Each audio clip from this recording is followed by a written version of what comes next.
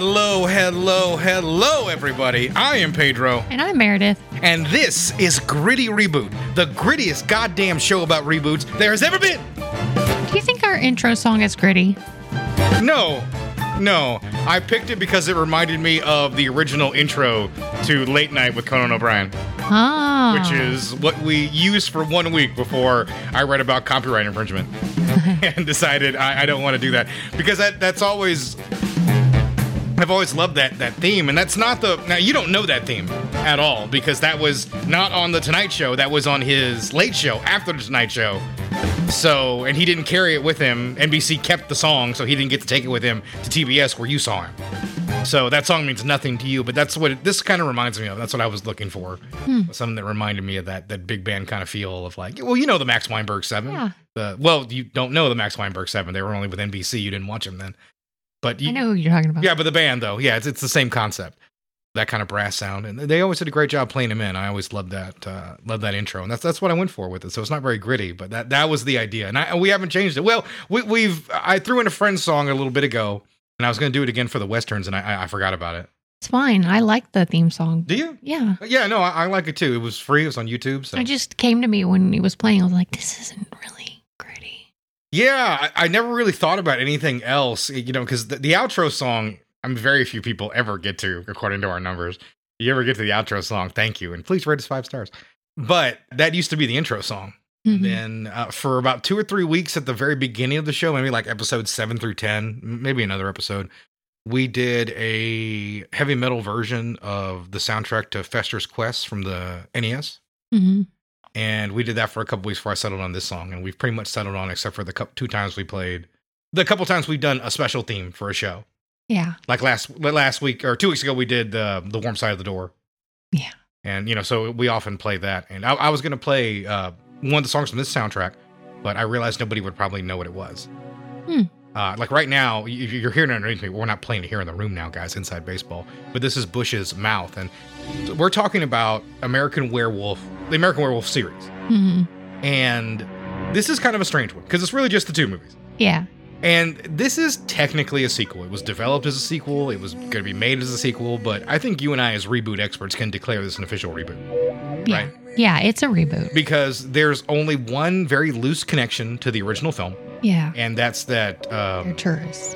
Well, what's her face? Sabine? The Julie Delpy? Mm-hmm.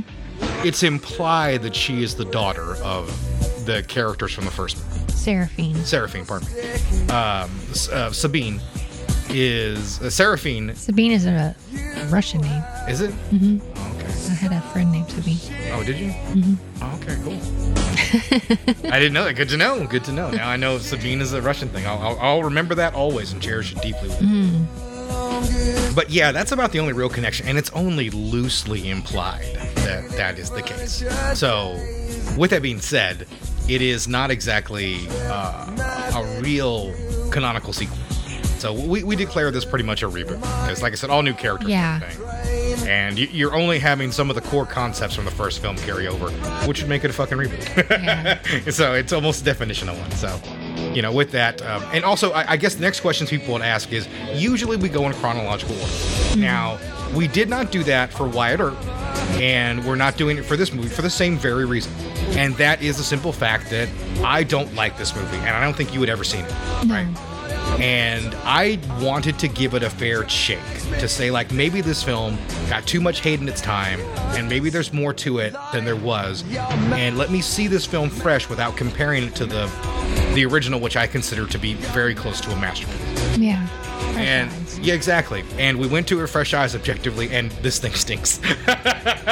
This movie absolutely sucks. Mm-hmm. And it has a few nice moments. I will say that it's not complete and utter garbage. It's not the worst movie we've ever done, but it's close. It's close. Well, we'll find out later that I managed to find a 10-star review of this movie. I'm sure there has to be someone who loves it, because I will say one thing: this thing lived on cable from like 2000 to like, I don't know, 2005. You could find this thing on Sci-Fi Channel. I just always heard it sucked, so I never watched it. Yeah, so if you were like 11 during that time and liked horror movies, you probably saw this thing a lot. So that's the one thing I will say. There are probably a lot of people that have good nostalgia for it, and they maybe own the soundtrack on CD. Or maybe they downloaded it from Napster. Yeah. To be more... Or Kazaa. They destroyed their entire computer just to download this film. On his first trip to Paris, Andy McDermott is looking for a little danger.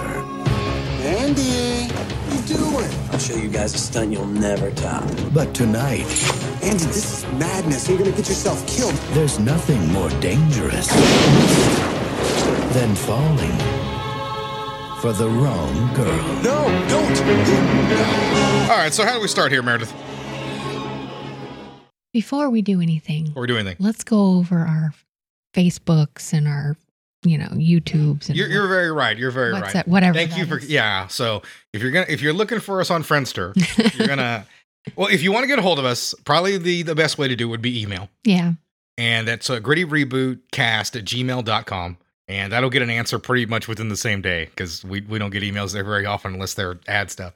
So that's a pretty good way to, if you're not down with email at all, like if you're under 25 years old, and if you're under 25, how do you even find us? Mm-hmm. But if you are, the best way to get a hold of us would be at Gritty Reboot, and that's at Instagram and at TikTok. Just type in Gritty Reboot and you'll find us, and you can send us a DM and we will answer. We've taken requests that way. We've answered questions on the show before from that. So it is probably the best way to get a hold of us. So Very good. you can also find me at Lucius13 on X. I rarely post, but occasionally I do. So you might find me there. And Meredith, what are your socials? I don't have any Yeah, except that's Facebook. right. Fuck social media. Except Facebook. Nobody wants your Facebook. Yeah, nobody wants that. No. I don't even want it. No, nobody does. Well, we start this fine film with some angsty tunes and shots of old buildings and churches. Yeah, so I think this intro is actually fairly well done. Like, it doesn't signal doom pretty generic. from the start. Yeah, it doesn't signal doom immediately. So I will say that. It does set up a general mystery. And even if it isn't fantastic, it does set some things up that could be intriguing. I see there is a look on my wife's face that says she can't understand what's in her notes. A man is running for his life against an orchestra. Yes. This orchestra is playing so loud, the force of the music is pushing him back, and he's running against the music. No, it's cross-cutting back and forth. This orchestra inside the hall playing for some reason, and I think it's well put together, even if it doesn't necessarily make a lot of sense. He gets tripped up by the sewage grate, and something in the sewer causes him to grab his leg, and he pulls away from it, and something's still at him. And he's still crawling to get away, and the creature gets him, basically. Yeah, so, he's basically trying to get away from something. We're not allowed to see it, obviously, even though the title does give away what it is. But I do like that somebody tries to help him, and when they get close, they immediately freak out and run away. Yeah. And he is dragged underneath, we assume to his death. And then we land with 3 guys on a train, and they're in France, and they're drinking wine. And they having a good old time. They are broing it up. Yeah. I'll have you know right now. And that is pretty much the vibe of the dialogue in this film, which is pure, like, late 90s, early O's bro talk. Yeah, and there's even butt rock to match it. There very much is. There is a soundtrack of the time. And, this is my era, to be honest. This is, like, right when I'm a teenager, right? I'm in high school when this movie comes out. I remember going to see this in the theater. And I know we usually talk about it, but, I just remember seeing it in the theater, and it existed. Like, I have no fond memory, negative or positive. Like, myself and my sister's ex-boyfriend just wasted an afternoon on this movie. That's all I remember. And that was the only time I ever really watched it besides, waiting for something else to ever appear on Sci-Fi Channel or something like that. That's it. So even, like I said, with having nostalgia for music of that era, the soundtrack is fine. It's terrible. It's fine it's at like best. They picked the worst song. Yeah, that era. There are a couple decent songs. I actually did listen to the soundtrack playlist on Spotify in my car while I was driving around earlier. And I like the Bush song that I played for you guys earlier, but that's not an original song. That's a remix of a song that was already on their album, Razorblade Suitcase. So it wasn't anything particularly special, but people have fond memories of this soundtrack. I think it's always ruined by Smash Mouth. But we'll talk about Smash Mouth when we get there. These same 3 guys that are hamming it up, they decide they want to sneak onto the Eiffel Tower. It's nighttime. All the guards are gone. So they start climbing the tower. And there's like 10 minutes of fucking shot. Yeah, of them climbing this goddamn tower. They build to and listen, The way they build to this, I think, is actually all right because it makes it feel like something because the way it's shot and the way he's prepping as they're sitting down and kind of goofing off. And I guess they're going to watch the stars in Paris and the Eiffel Tower. I mean, whatever. I mean, that's fine, I guess. It's neat to sleep outside. But like the way that's done, it gives the movie like some order. I think it gives it like a place that it's going, which is something that I really appreciate. And I'm like, okay, what's this stunt going to be? What's it going to look like? How's it going to go? And we never really get to it. Sadly, we get a different version of it. Yeah. So what occurred? And by the way, real quick, I do want to mention one thing about the train is that we are introduced to all three of these insufferable pricks. And that's pretty much all that we get about these guys. And so that's why I like this second scene so much, because it shows me that Andy is a smart and determined character and that he has a drive for something, which is to outdo his friends on this stunt. Mm-hmm. Even if this dialogue is just cringy to get there. Yeah, because they're like wanting him not to go. And I have to mention it right now while we get out the gate is this movie has just a momentum stopper in the form of Tom Everett Scott. Anytime this movie might try to pick up any kind of momentum, he is right there to be like, no, slow your roll, homie. Let's slow this movie down. Because Tom Everett Scott is just terrible as a leading man. He is neither charismatic nor charming enough to lead a movie. I think as a supporting actor, he's fine. And listen, I like his work in That Thing You Do, which is another movie made around this era, a film directed by Tom Hanks, a film I really like. And his supporting work on shows like Southland about 10 years later. But I mean, he's just awful here. I mean, he never resonates with this material. He never should have been cast as this lead character at all. I mean, it's weird to say, but like he struggles with the role Freddie Prinze Jr. would nail in his sleep. Yeah. And I feel like there's no other way to put it. And I feel like that's the burn of burns on him, especially from the era that he's from. But he's just terrible in this film. You can't connect with him. I feel like all of his line deliveries are cringy and wrong. And this is the only time in the film when he's about to jump that I think this movie might go somewhere. And it does not from this point. I think everybody sucks except for Julie Delpy. Delpy? Julie Delpy. Julie Delpy is the only like bright spot in this movie. I think the bad guy isn't so bad. Is his name Claw? It is, isn't it? I don't know. I think would have written that down. Yeah, I think his name, I remember when I was looking this up earlier and I was like, wait, did they just name the bad guy Claw? Well, there's two guys that want to drink wine. And like you said, there's another guy who's the lead who wants to jump off the Eiffel Tower and bungee jump. And he looks like he's going to do it, but someone is coming. So that scares him off. Yeah, it scares him off. They run and hide in a corner. And it turns out it's Julie Delpy. And she's trying to throw herself off the Eiffel Tower. Yeah, it's very clear that she's committing suicide. And the guys don't really understand why. Andy approaches her, trying to convince her not to do as such, but she is undeterred. Yeah. So he jumps after her, and he's okay, right? Because he's attached his bungee fucking cord. Exactly, right. Yeah, he's great. Okay, so fucking idiot. He jumps off without having to, and you would think if you like want to save someone's life, you're like, oh shit, I can't do that. I don't have my bungee cord attached. I'm gonna die. Yeah. Like if it's like if a building was on fire, I wouldn't run in there without a hose or a fire extinguisher and get in there and be like, oh shit, I forgot my fire extinguisher. I find one while I'm in there. Like, you know, like that's his logic. Like, oh, I hope this all works out. Yeah. Because his buddies realized that at the last second and like grab the rope and stop him from going over. To which I wanted to reach out to somebody to see if two humans would have the power to pull somebody back at that point. Think about the weight of that. You have the weight of gravity. Yeah, exactly. Pulling you down. Yeah. The man's weight. Like, you would have to be seriously strong, not to mention have gloves on, because you know some of that slack's going to, you know. Yeah, I would assume they would rip up just your hands. shred your hands. But this is a movie where people don't suffer any serious injuries unless it's werewolf related. Yeah. Because he goes down there and he dives for her in what should be a thrilling sequence, but only is just comically laughable. Yeah, he grabs her leg. He grabs her ankle and slows her down just enough to gently lay her upon the ground. It's so stupid. And then he springs back up into the air, holding her shoe, and he just clang, hits right against the Eiffel Tower at full speed, right? Yep. Credits roll, he's dead.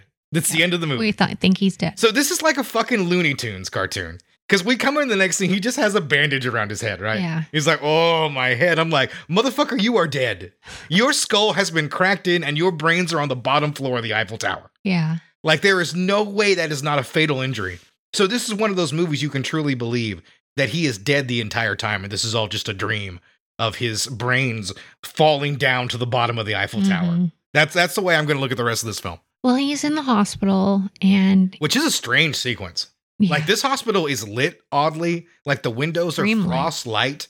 Yeah, you would think it's a dream scene. Yeah. Like, as I was watching a bit of the trailer earlier, as I was clipping it, I was like, yeah, it does look like a dream scene. And it's played like a dream sequence. Because the way he acts and the way Julie Delpy moves. She's like really slow motion. Yeah, everything about this, I was waiting for like the scare. And it's just a real scene. That's it. Yeah, he spots the woman that he saved. And he's able to run around the hospital. All the bandages is the only issue, you know. He gets hit in the head again. He sees that she's got something in her hand. He gets hit in the head again. Yeah. Kind of is. I mean, it kind of is, but like no one cares at this moment in juncture. Nobody cares anything. That she's walking around with a clear bloody sack. Yeah. No one in the world of this film says, that seems strange. And the guy that bumps into him's like, I'm missing 2 hearts. Yeah. Yeah. So we know Julie Delpy's This is a script written by a child. Yeah. Is what it's written by a horny child.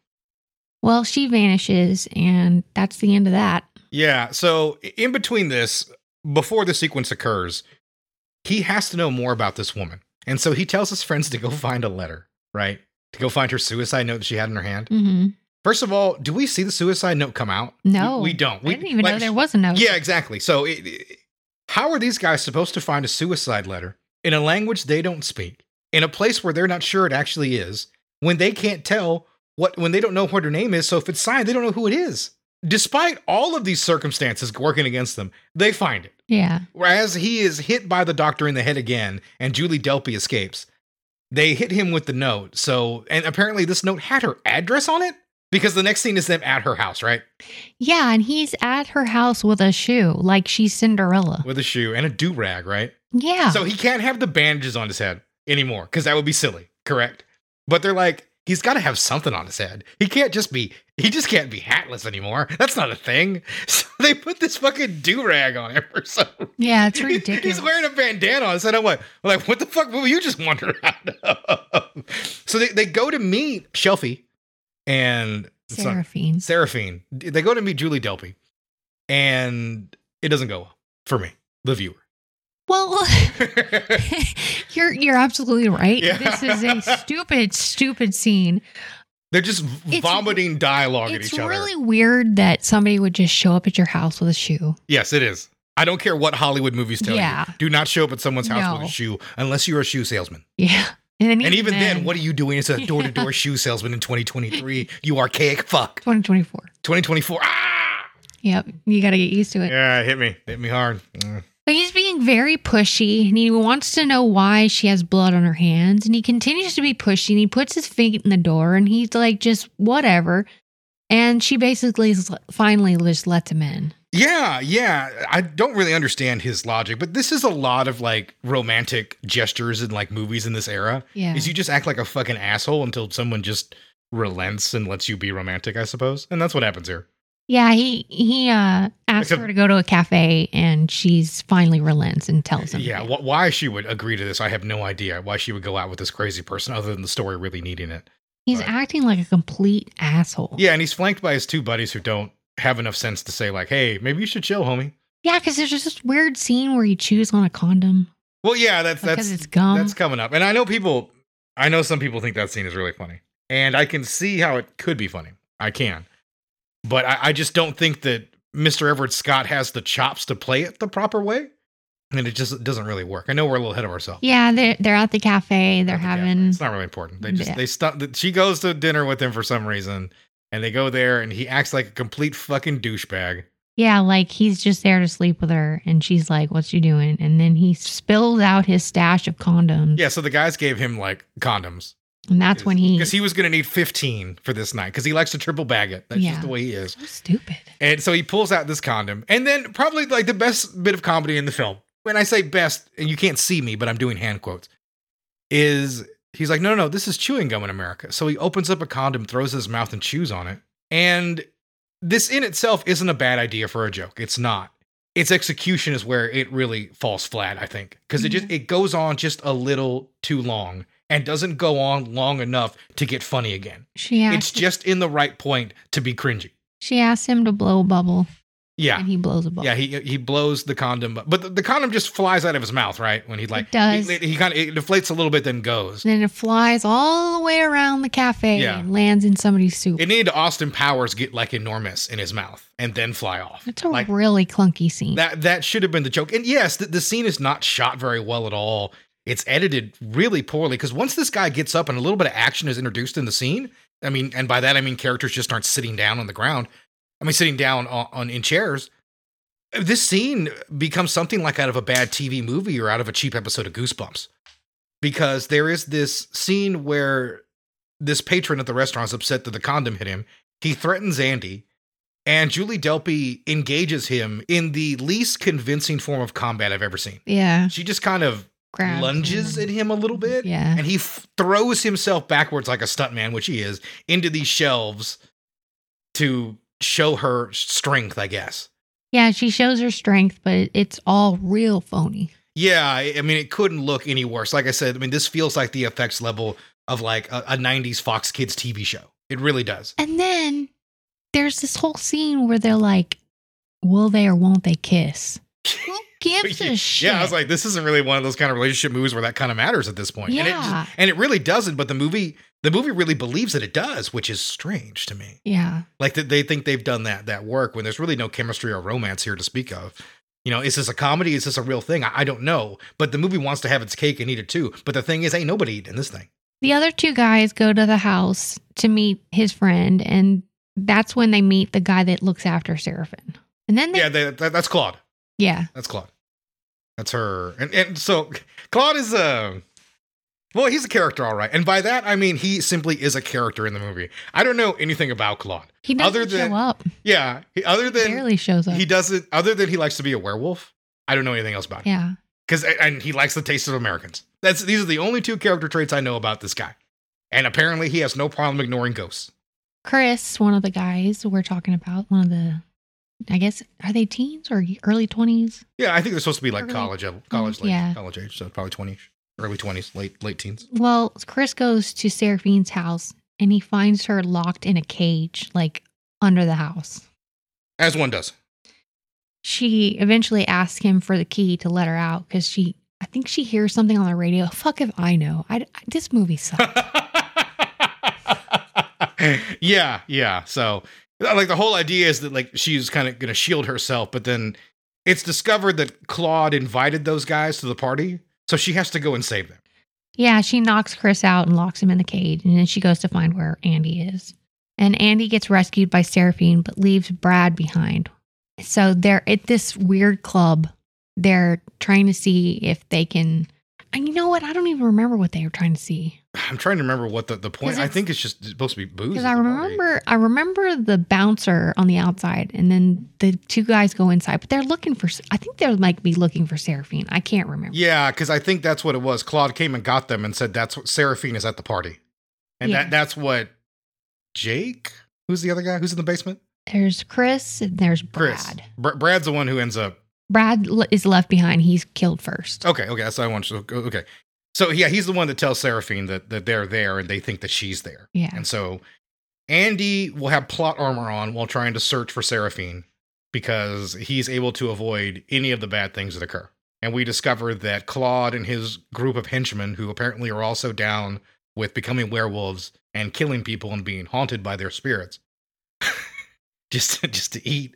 I guess there's no benefit to being a werewolf in this lore. I just want that to be said. There is no benefit. You're not strong and powerful. It is a curse. You don't remember anything about that part. I just want to state that right now because they seem to love it. So they enact their plan and they start slaughtering everybody in there. Meanwhile, Chris takes off all his clothes so he can get the key to the cell. Yes. This is weird parallel action because, like, we have everybody here and he's just milking time to get out of this cage, which is ultimately unimportant. But he has to see that the other individual in the house is a werewolf. It's not really important, but that's the whole point of that scene, right? Yeah. Is that he eventually goes, oh, God, it's over here. That's the whole point of why we do this whole bit with him. So, yes, he takes off all of his clothes and he uses his Great Dane penis to knock off the key off the ledge. Oh, right, wrong movie. I was going to say that's Strays. That's Strays. That was a stupid joke, but I liked it as stupid as it was. Yeah. I like that joke better than anything in this movie. And I didn't even like that movie. Seraphine starts to turn into a werewolf, and the effects look terrible. They do. And okay, so this is not just the effects. Because Andy is like, Seraphine, I was looking for you. I'm so happy you're here. Like, he is just like unnaturally cheery for this scene. And she's just like, you need to go away. And she's slowly like transforming. He's like, can I get a kiss? And she kisses him mid-wolf form. And I'm like, what the fuck is going on? She should have smacked him and said, get out of here, you stupid son of a bitch. But she doesn't. She goes through this weird scene, which I think is supposed to be funny. But it just ends off coming off strange and cringy once again. They have a kiss and he runs off into there kind of thinking something might be wrong. Mm-hmm. Because as he goes, he's like, are you mad at me? It's like, she's turned into a beast. What the fuck do you think, dumbass? But apparently he can't see that for some reason. He can't tell that she's becoming some kind of monster. Yeah, they're in like a sewage area and she tells him to get the fuck away from me. Yeah. So he's heads like deep an idiot. Yeah. Ooh. Chris, he gets out of the cell. And I don't know if you remember, there's a heart monitor in this cell area. There is, yes. So we have that punctuating. I mean, it's basically the score of this scene that, or I can't. He goes towards that sound, and he discovers a werewolf strapped to the bed, slowly coming towards him. But now the werewolf doesn't have any legs and is strapped to the bed. Yeah. And this isn't bad. It's a nice scare. There's nothing wrong with it. Functionally, it's fine. Even his escape, which I like him climbing the door and just jumping over there. I was like, well, you got the one advantage over a wolf with no legs. He takes it. And so this is fairly well played. It's not groundbreaking, but it doesn't suck. So that's about the best I can say about the movie. The first time I saw it, I certainly didn't expect to see a legless werewolf behind there. So it was a pretty nice scare. I will say that. Brad continues to look for Andy, but runs into a werewolf and he gets killed. Yeah, he's demolished. He's destroyed by Claude. Well, it doesn't really say who the werewolf is. It doesn't matter. Andy eventually runs into a werewolf. We don't know if it's his lady love. We don't know if it's... Something in but they're all just lady loves. They're all lady loves. I like that term. Yeah, all right. No, hey, it's fine by me, but that's okay. Andy runs into a werewolf, which chases him. He gets bit by one on the foot, trying to escape. More like the ankle. In the middle of the escape, which is not played very well at all, because he bumbles his way through it again. But he's able to get an iron rod up and stab the wolf through it, and which leaves a mark on the wolf. This will be important at the very end of the movie because the screenwriter is a moron. Yeah. But I just want to mention it is clearly shown that he does this. The movie draws attention to it. So you see it and you know it, and even though they will show this clip back again at the end.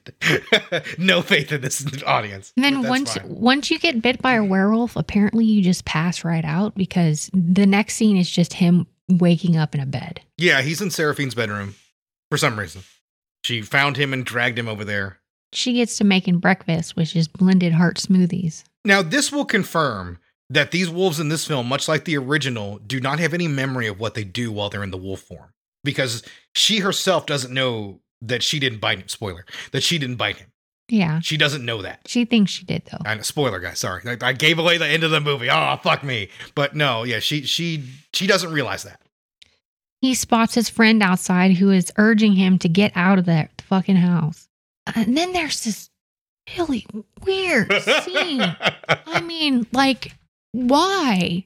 Seraphine brings him the smoothie and she takes off her top. Okay. And then first off, she hands him this smoothie and she puts it like 2 inches from his face. And he goes, "What's that?" And I'm like, "Motherfucker, you can't smell the blood and viscera inside that cup." Yeah, exactly. Like, I was just thinking that the other day when I cut my leg on when we were doing the lights, and I could immediately I smelt that metallic scent of blood, and I was like, "Oh shit, did I cut myself?" And I was like, are you telling me this guy with that thing 2 inches from his face was like, seems like you're carrying a glass full of blood and guts for me to drink. Yeah. But, this isn't the kind of movie where there is that kind of logic. But yeah, she presents him with this, and then to calm him down, she immediately takes off her shirt and puts his hand on her breast. But wait, that's not real? It's a hallucination? But wait, it is real. So yes, I went to this right now. In the original film, they do a very iconic dream within a dream sequence. And it's a cool scene. I really like that in the original film. I think it's quite shocking, especially the very first time I saw it. This movie attempts to do the same thing here, where he has her hands on her breasts, and then she comes in and starts the scene again midway through the scene in like a jump cut. And then she takes off her shirt to reveal she's a wolf underneath. And jump cut! we're back to where we were originally. Where Seraphine is. And she's saying that, oh, you're having hallucinations. Yeah, because you're a werewolf. Which begins the craziness right there. And then we hear Seraphine's dead mother talk. We don't know she's dead. We don't know she's We don't know she's dead. Spoiler. Well, actually, I think they do say. They do, yeah. She did. Yeah, because that's what I'm saying. That's the guy that's going to come up in 1 minute. Is she had said earlier that her parents were dead, and she immediately covers Andy's face to not show him her mother. And as he's trying to, I guess, smooth over the situation, it dawns on Andy that she said her mother was dead. He sees the reflection where she is a rotting corpse. Yeah. And he ends up jumping out the window. Yeah, he is so terrified by the situation. He jumps out the window. Once again, unless it's a werewolf attack, no one takes any injuries. He's not cut. He's not injured in any way, shape, or form, even though he just was really fucked up. And he just gets the hell out of there. And then we get a scene where the police are pulling his friend out of the canal, and Andy witnesses it. Yeah, the police in this movie are worthless. Yeah. It's just something to kill time. That's and then That's all they do. We have a scene where Andy's werewolf senses are running rampant. Yeah, he's slowly turning into a wolf, and he's got some shit. And now, once again, I don't want to compare to the original movie. I think the way those wolf qualities came at him were a lot more organic. This is about as low rent, as cheesy as could possibly be. Mm-hmm. The only thing that doesn't kill it doesn't have Smash Mouth underneath the scene. He goes to a restaurant and sees Pretty Girl, and he starts crawling on the ground. He sniffs up the girl's skirt. So yeah, this is Julie Bowen, by the way. They go to dinner. This is Julie Bowen, by the way, from Modern Family fame and Happy Gilmore. She's been in a bunch of stuff. She's a fantastic actress, and she is one of the best performances in the film. She probably has the only things that made me smile and chuckle a little bit in the movie. I did get one laugh in the movie, and I'll try to remember when it comes up. Yes, he acts like a psychopath. He's in this restaurant. He demands bloodier and rarer steak each time, and he goes over to her with like shit all over his face from where he's been just putting his face into the steak. Sniffs up her leg, head under the skirt, and she is charmed by this. I know, it's so fucking crazy. And here's the thing. I think another actor could have pulled off what was trying to happen here, but Tom Everett Scott just completely flops it. Anything that could show the charisma to go beyond like what's just happening in that scene is just completely missing. The scene just kind of happens and it exists, and we move on to another scene where he continues to act like a crazy person because I guess she's a crazy person. And he starts freaking out and seeing his dead friend who tries to warn him about being a werewolf. He gets away and leaves the restaurant with the bimbo. They start wildly making out. Wildly. And then he starts turning while inside her. Yeah. He's like, she's like, you're hot. You're really hot. I guess that's part of it, I suppose. Yeah. This is a thing that occurs. So stupid. Yeah, it really is. It really is. And listen, we are flying through this movie. We've missed a couple things, but we'll talk about it here. Let's talk about CG Wolves. Yeah. Because Tom Everett Scott is going to have like this kind of weird red skin effect. That's all practical. And he jumps into the water. And when he comes out, he is the CG wolf.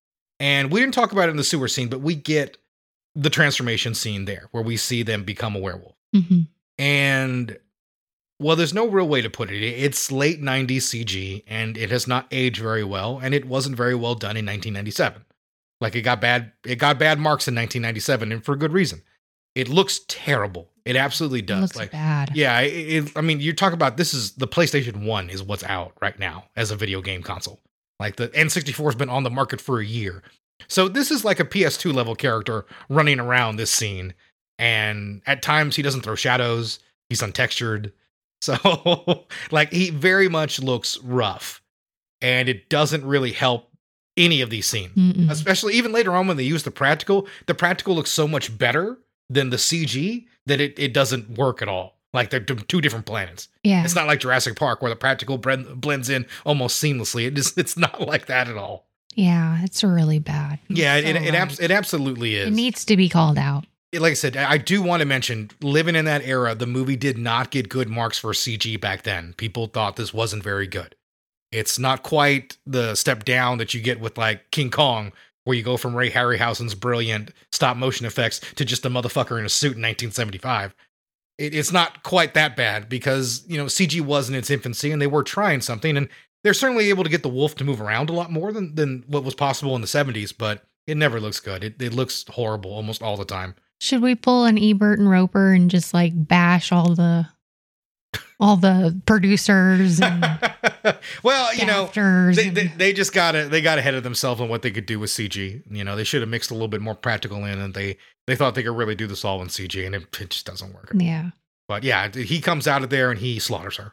Andy turns into a werewolf, and he starts chasing after the bimbo. She sprays perfume everywhere to get him off her scent, but she fails. And after being reminded me by a policeman. Of Tobias in Arrested Development spraying the perfume to cloak himself from the blind lady's scent. Mm-hmm. And I was like, well, wouldn't he be able to smell the big pockets of perfume that you're spraying everywhere? Yeah. Wouldn't that trail lead him to you? I was like, I played video games before. I know how that works. Andy ends up waking up next to a dead corpse of a dog, and he's promptly arrested. Yeah, and he's like, what am I getting arrested for? And the only chuckle I had in the movie, when a medical examiner picks up the dog that's been eaten out, completely hollow, the detective looks at him and goes, the possibilities are limitless. And that's literally the only thing in the movie that was like, it was a good gag. Yeah. The only time I experienced human joy in this runtime.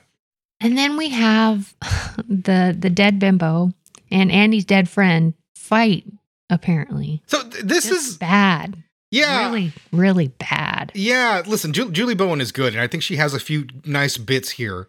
But the scene is so poorly constructed because he is in French custody, and the thing about this is he has to escape. And that's every screenwriter showing how clever they are, right? Is how you're going to escape out of near death or any kind of situation, right? Mm-hmm.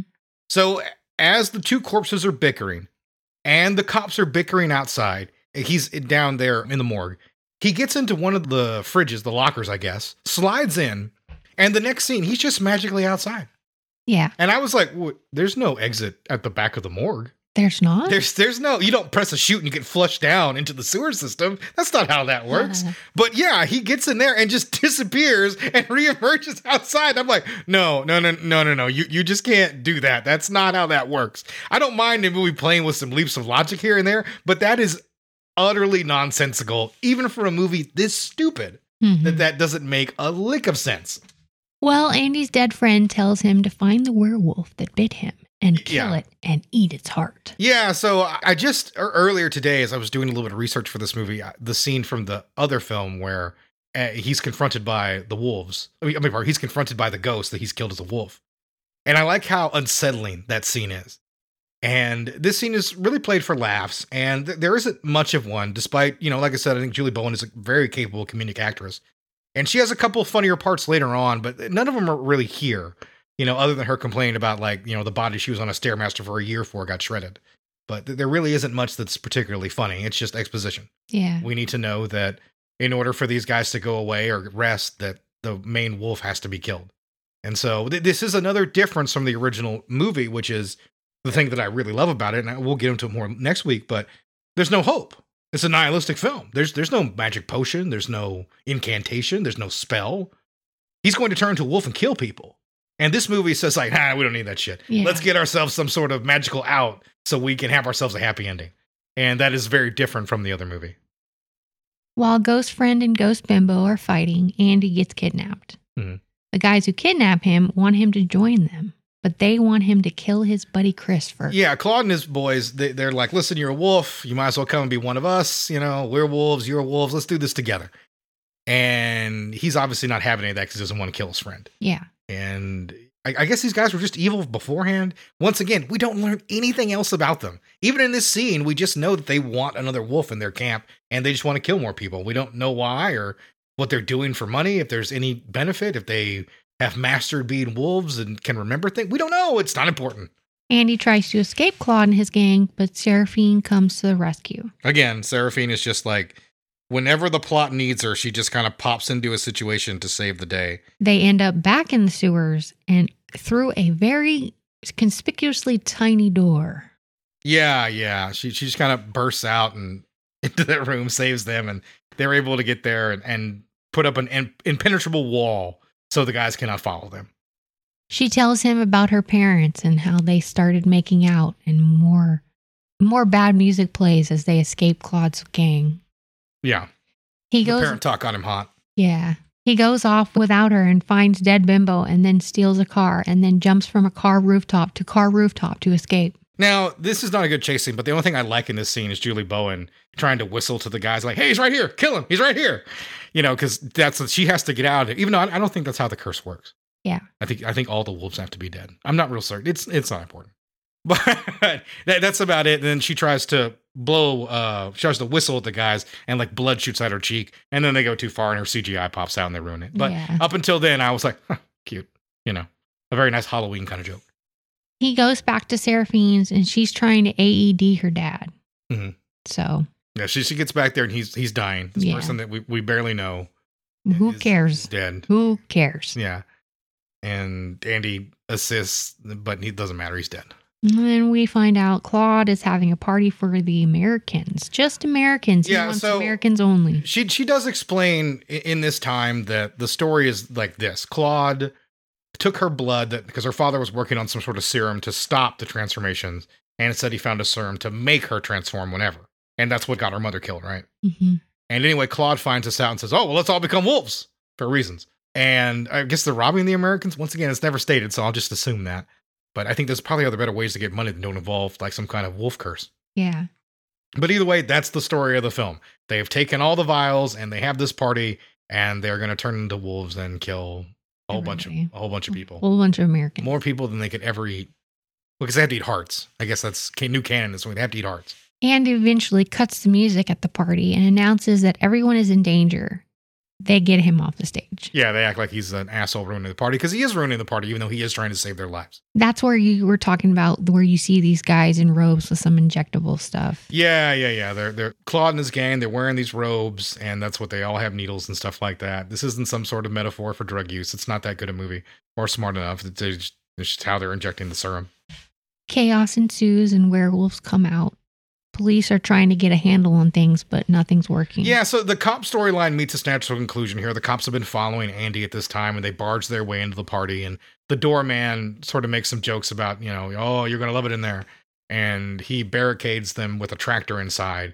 And basically the cops just get slaughtered. Yeah. And that's it. There's no joke or into the storyline. They just get killed because they didn't believe, I guess. So they die along with everybody else. Andy is trying to save his friend.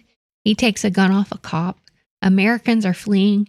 It's just fucking madness. It makes no goddamn sense. Yeah, it really does. It really does. And like his friend Chris, right? That's the one who's still alive? Yeah. Yeah, like he just bounces in and out of this narrative when he's necessary. Yeah. Like he just disappears for long periods of time. He shows up here at the party crucified, even though there is a nice shot of him running outside of the church, still attached to the cross, which is kind of nice. And it's I guess a joke where like one of the officers does a sign of the cross as he comes running out. But It's not really a joke. It's just something that occurs. Well, Seraphine shows up and rescues Andy again. Again, yeah. She saves his ass one more time. They go through a bunch of underground tunnels again. Yeah. The cops go after them and this is where the cops die. They get got by this werewolf. Yeah. The cops, they go down there and they think they can shoot their way through the wolves and they all get picked off. It's not even like a sort of an engaging sequence where they get picked off. Like they just get hit by CG wolves and that's about it. We cut away from anything cool. Seraphine injects herself and runs off to attack the other werewolves. Yeah. It's hard to differentiate who is who. Yeah. Fucking cheap. Well, basically, they only built one werewolf model. This movie's making me cuss a lot. Yeah, they built one werewolf model and they just copy it over and over again. I mean, even if you would have done something cheesy as giving Seraphine a bow, like just anything to visually represent that she is not the other character, that I know which one is which. It's like all the Transformers being gray gunmetal in the first movie. It's a similar thing, and it doesn't really help. So these wolves just kind of interact. And this is where they cut in a lot of practical effects, like gloves. I mean, like, gloved wolf hands and stuff like that, cutting across the chest. And that looks really nice, but it looks so good, it makes the CG look worse. Really bad. Yeah, and it just doesn't mix in at all, even though I do want to mention the practical effects work is quite solid, but it doesn't help. Seraphine at this point thinks that she infected Andy and wants him to kill her and eat her heart. Yeah. More police show up and shoot at him, and he runs off, leaving her. Which I'm just like, so as a human, is he just supposed to get a knife and fork out and just cut that heart out and just slowly tear into it? Yeah, I know, right? Like, I was like, how's he supposed to eat that thing? Like, he doesn't have a blender on him right now. He falls down a shaft and onto an old rail line, so his clumsiness is back again. Yeah, it saves him. Train hits the werewolf after Andy and attacks the people on the train. Yeah, so as cool as a werewolf attack on a subway car sounds, it doesn't really come that way because we see the CG wolf in full light, Mm-hmm. and it doesn't look good, and it doesn't move very smoothly, and the people really just run away from it. I don't think, does he rack up any kills here? I don't believe he does. Yeah, I didn't write anything down. He just does battle with Andy. Yeah. And that's it. They whisk Seraphine away in an ambulance. Yeah. And then we're back with Claude, who is no longer a werewolf. For reasons. For unknown reasons. Yeah. The serum wore off, I guess. Andy attacks him and ends up injecting himself with the werewolf serum and attacking Claude, who then eats. Yeah, he eats Claude's heart. Yeah. Like he literally cuts him open and takes the heart, chews it, and then we fade to black and then fade back in several full moons later. Yeah. And we are in the Statue of Liberty. They are getting married. They're getting married. And they drop, or Chris comes in and he drops the fucking ring. And so they jump off the building to do it. And they forgot to tie off again. Oh my God. So it's a callback to the original, to the opening scene, not the original film, the opening scene. And Chris tries to grab it, but he's unable to grab the rope, but it doesn't matter because they're embracing each other at the bottom. Yeah. They're holding each other, so it's A-okay. They're fine. So that's the movie. I do want to mention, before we move on to the end, is that this is an alternate ending that they shot. The original ending is when Seraphine is in the ambulance, when Claude's heart is eaten, she just magically knows, like, the curse has been lifted, right? She even says that, Andy, you did great. And the guy's like, my name is Gene, or whatever. And like, that guy's an MVP. He's great. And that's not how that scene went down. What happened originally is she is going to kill herself inside that ambulance. And the ghost of her father appears in normal looking attire and with legs and says, the cure has been discovered. It's back at the lab. And she's like, oh, so I don't have to be a wolf anymore. Great. And that's it. And then they do several full moons later, but they're not in the Statue of Liberty. Seraphine is giving birth, and her and Andy have a baby, and Chris is there too. They're all happy, and they have some cheesy dialogue, and they put the baby in the bin, in the whatever. And when they push it on the baby, he opens his eyes, and they're wolf eyes. Oh. And then the movie just ends. Now, the wolf eyes are poorly done, but they probably didn't finish the effect. And, well, they might have finished the effect, but it looked terrible. Mm-hmm. Either way, both endings are stupid and nonsensical, because she's not really cured of her werewolfdom, so I don't know how they got married, and that's probably going to be an issue. And so ends American Werewolf in Paris. And so ends this fucking movie. Sadly enough, the facts on this movie are just as boring. In an interview, Julie Delpy revealed that she gave such a good performance despite taking on the film purely for cash and disliking the experience so much that she avoided doing any other commercial Hollywood movies. I don't blame her. Yeah, no, that's what I read. She basically took the role to pay her rent. Just a paycheck movie. And I mean, she gives a nice performance in the movie. She gives it her all. But yeah, I mean, there's a reason this movie is sort of made fun of and ridiculed. In this film, Seraphine's late mother is shown to be a British nurse and that she also has a stepfather. The implication being that the real father is David, protagonist of American Werewolf in London. This would also suggest that Seraphine's lycanthropy was directly inherited from David, as he would have been infected at the time she was conceived. However, this is likely the result of an earlier draft of the script, as she is later implied to be free of the curse after the main werewolf is killed, which would only happen if she was recently bitten and not born as a werewolf. Yeah, and that's why in the other ending, the stepfather comes back to say, I have a cure for you. Yeah. Even if that doesn't really make any... I mean, I guess it makes more sense than what happens in this version, but it's not great either way. Chris wears an ankh around his neck. The symbol is an Egyptian hieroglyph for life or breath of life, and as the Egyptians believed that one's earthly journey was only part of an eternal life. The ankh symbolizes both mental existence and the afterlife. Oh, okay. An inspiration for the werewolves' design and movements were based on lions and how muscular they are compared to dogs who have skinny legs and don't have... I would buy that. Yeah, there's a very big cat-esque feeling to the design.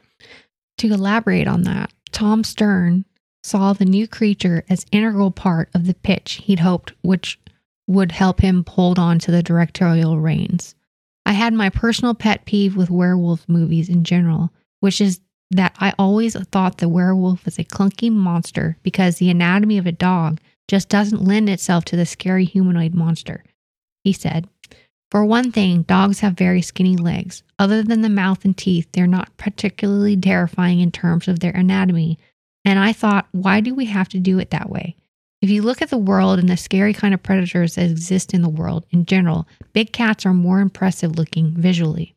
So I thought I could sneak in the anatomy of a big cat in 4 limbs and body because lions have these giant muscular limbs with big claws, which I thought would be even scarier and the beast that Landis and Rick Baker had done. Stern's pitch took its lead from Phil Tippett's work on Jurassic Park, employing a blend of CGI and practical makeup effects. I thought we could use this new technology, especially helped by the dark and shadowy environment I had pictured in it, which would hide a lot of limitations of the CGI, he said. I thought we could do a cool monster that could sprint at high speeds through these tunnels instead of staggering awkwardly as you glimpsed it briefly in the original film. I saw it as a combination of special effects makeup with a monster animatronic for the close-ups and then using CGI for running shots. Yeah, it's not really the way it turned out. They ended up using CGI for a lot of it. Yeah. And, we talked about how poor the CGI looked, so it really didn't help those practical effects. But it was nice to know his thought process behind it. And I will agree, there is a certain cat-like quality to the creatures. Mm-hmm. It does make them very strong and powerful looking. Well, this movie goes in the pantheon of movies that got the lowest Rotten Tomatoes score. 7%. 7%. So it's not a 0, but it's a 7%. 5.1 out of 10 on IMDb. 31% on Metacritic. So a little bit better there. A little bit better. I found a 10-star review, and it's short and sweet. All right, let's hear it. So a few lines may have been hackneyed. A few situations cliched. A few lines kitsch. I say, so what? Isn't that what we look for in a horror movie? Something to remind us we're being entertained? I've never really been a fan of the genre myself, but I've seen my fair share of horror flicks, mostly in the role of unwittingly sidekick to gore-addicted friends. From what I've seen, it's pretty clear to me that in order to be a good horror, you can't be entirely original. Yeah, you gotta be a good horror. You can't hire the highest caliber of actors. You can't leave everyone's clothes on the entire time. I like an American Werewolf in Paris. And if you don't, I don't care. Well, he defiantly likes it, and the reason he defiantly likes it is because it's not very good. But listen, if he had a lot of nostalgia for it, and he enjoys the cheesiness of it, that it's amateurish nature at times, then good for him. Yeah. I'm glad he found something to enjoy. Somebody liked it. Hey, listen, every movie out there that you've ever seen, there is somebody out there that absolutely loves every frame of that thing. Yeah. And that's the guy who is that for this movie. He absolutely loves this flick, and listen, no one will convince him that otherwise. It's not the case. But it is what it is. Oh, that's right. In the year of our Lord, 1997, Roger Ebert was very much alive! And he reviewed... I have to scream. Of course I have to scream. In case I try to wake Roger Ebert up. Also, I like to test out this limiter. So Roger Ebert was alive, and he reviewed American Werewolf in Paris. He had fond things to say about American Werewolf in London. As you might guess, he was not enamored with this film. It's almost shocking that he actually went to review it, but he did. Can you guess his star rating out of 4? 1. You are right. American Werewolf in Paris, 1 star. Roger Ebert says, now that Scream and Scream 2 have given us horror film characters who know all the horror cliches, that time has come for a werewolf movie about characters who know they're in a werewolf movie. Not that such an insight would benefit the heroes of American Werewolf in Paris, who are singularly dim. Here are people we don't care about doing things they don't understand in a movie without any rules. A triple play, if you will. I was not one of the big fans of John Landis's original 1981 film, An American Werewolf in London, but glancing over my older view, I find such phrases as spectacular set pieces, genuinely funny moments, and sequences that are spellbinding. My review of the Paris Werewolves will not require any of those phrases. The new movie involves 3 callow Americans on a daredevil tour of Europe, played by Tom Everett Scott of That Thing You Do, Vince Villoff, and Phil Buckham. They climb the Eiffel Tower by moonlight, only to find a young woman, Julie Delpy, about to leap to her death. They talk, she leaps, and Scott leaps after her, luckily while tethered to a bungee cord. Hint, always be sure the other end of a bungee line is tied to something else before trying this end for yourself. The girl survives, the lads track her to her home. She has blood in her hands. Her friends invite them to a rave club, and she's not there. Chris finds her locked in a cell in her basement. The ravers are werewolves. So is she. Yada, yada, yada. Please don't accuse me of revealing plot points in a movie with this title. Are you expecting that a girl who leaps from a tower is not a werewolf? Her friends are exchange students and the club is frequented by friendly tourists? One of the pleasures of a film like this is the ritual explanation of the rules, in which we determine how werewolves are made, how they are killed, and how they spread their wolfiness. Here, it doesn't much matter because the plot has a way of adding new twists, like serum makes the moonlight unnecessary for transformations. By the end of the film, any plot discipline, necessary so that we care about some characters and not the others, has been lost in an orgy of special effects and general mayhem. But let me single out one line of dialogue. After all three American students are trying to figure out what happened at the tower, one says, "The kind of girl who jumps off the Eiffel Tower has issues, man." Starting with that line, a complete rewrite could be attempted, in which the characters are self-aware, know the werewolf rules, and know not how to make the same mistakes as the characters in An American Werewolf in London, not to mention The Howling 2, Your Sister is a Werewolf, Howling 3, Howling 4, The Original Nightmare, Howling 5, Rebirth, and Howling 6, The Freaks. I even have a great title for them, Howler. Roger Ebert was not so enamored with the film. He really disliked it, as did most. This movie didn't do well either. I want to mention this is a unique film where it cost $25 and made $25. It broke even. Yeah, and here's another thing. The movie is set in France, but there's not a single Frenchman. Yeah, no, I don't think anybody speaks French besides Nobody. Delpy, yeah. And even then. Yeah, I mean, she has a French accent. That's about it, really. I mean, the cops have bad French accents. I mean, I'm sure they are French actors, but, sometimes, it is what it is. But yeah, there's not, I'm trying to think, maybe in the intro there's a line of French. But yeah, it being set in Paris is not really beneficial to the story or really to the setting. It doesn't matter. Yeah, I mean, the setting of the movie is just inconsequential. So it doesn't play into it like London did. Yeah. So another disappointing aspect of a pretty forgettable and lousy film. I am aware there are some people who really enjoy this as a bad movie, as that, Plan 9 and Outer Space style. And if you enjoy that, that's fine. I don't really think the movie has enough inventiveness to really get there, even if it does have some very cringy sequences that I think can lead to a very campy kind of fun. To me, it's really not quite there. I think there are other options for that. But if you certainly do find the fun in the movie that way, then great. But for myself, I give the movie a 2.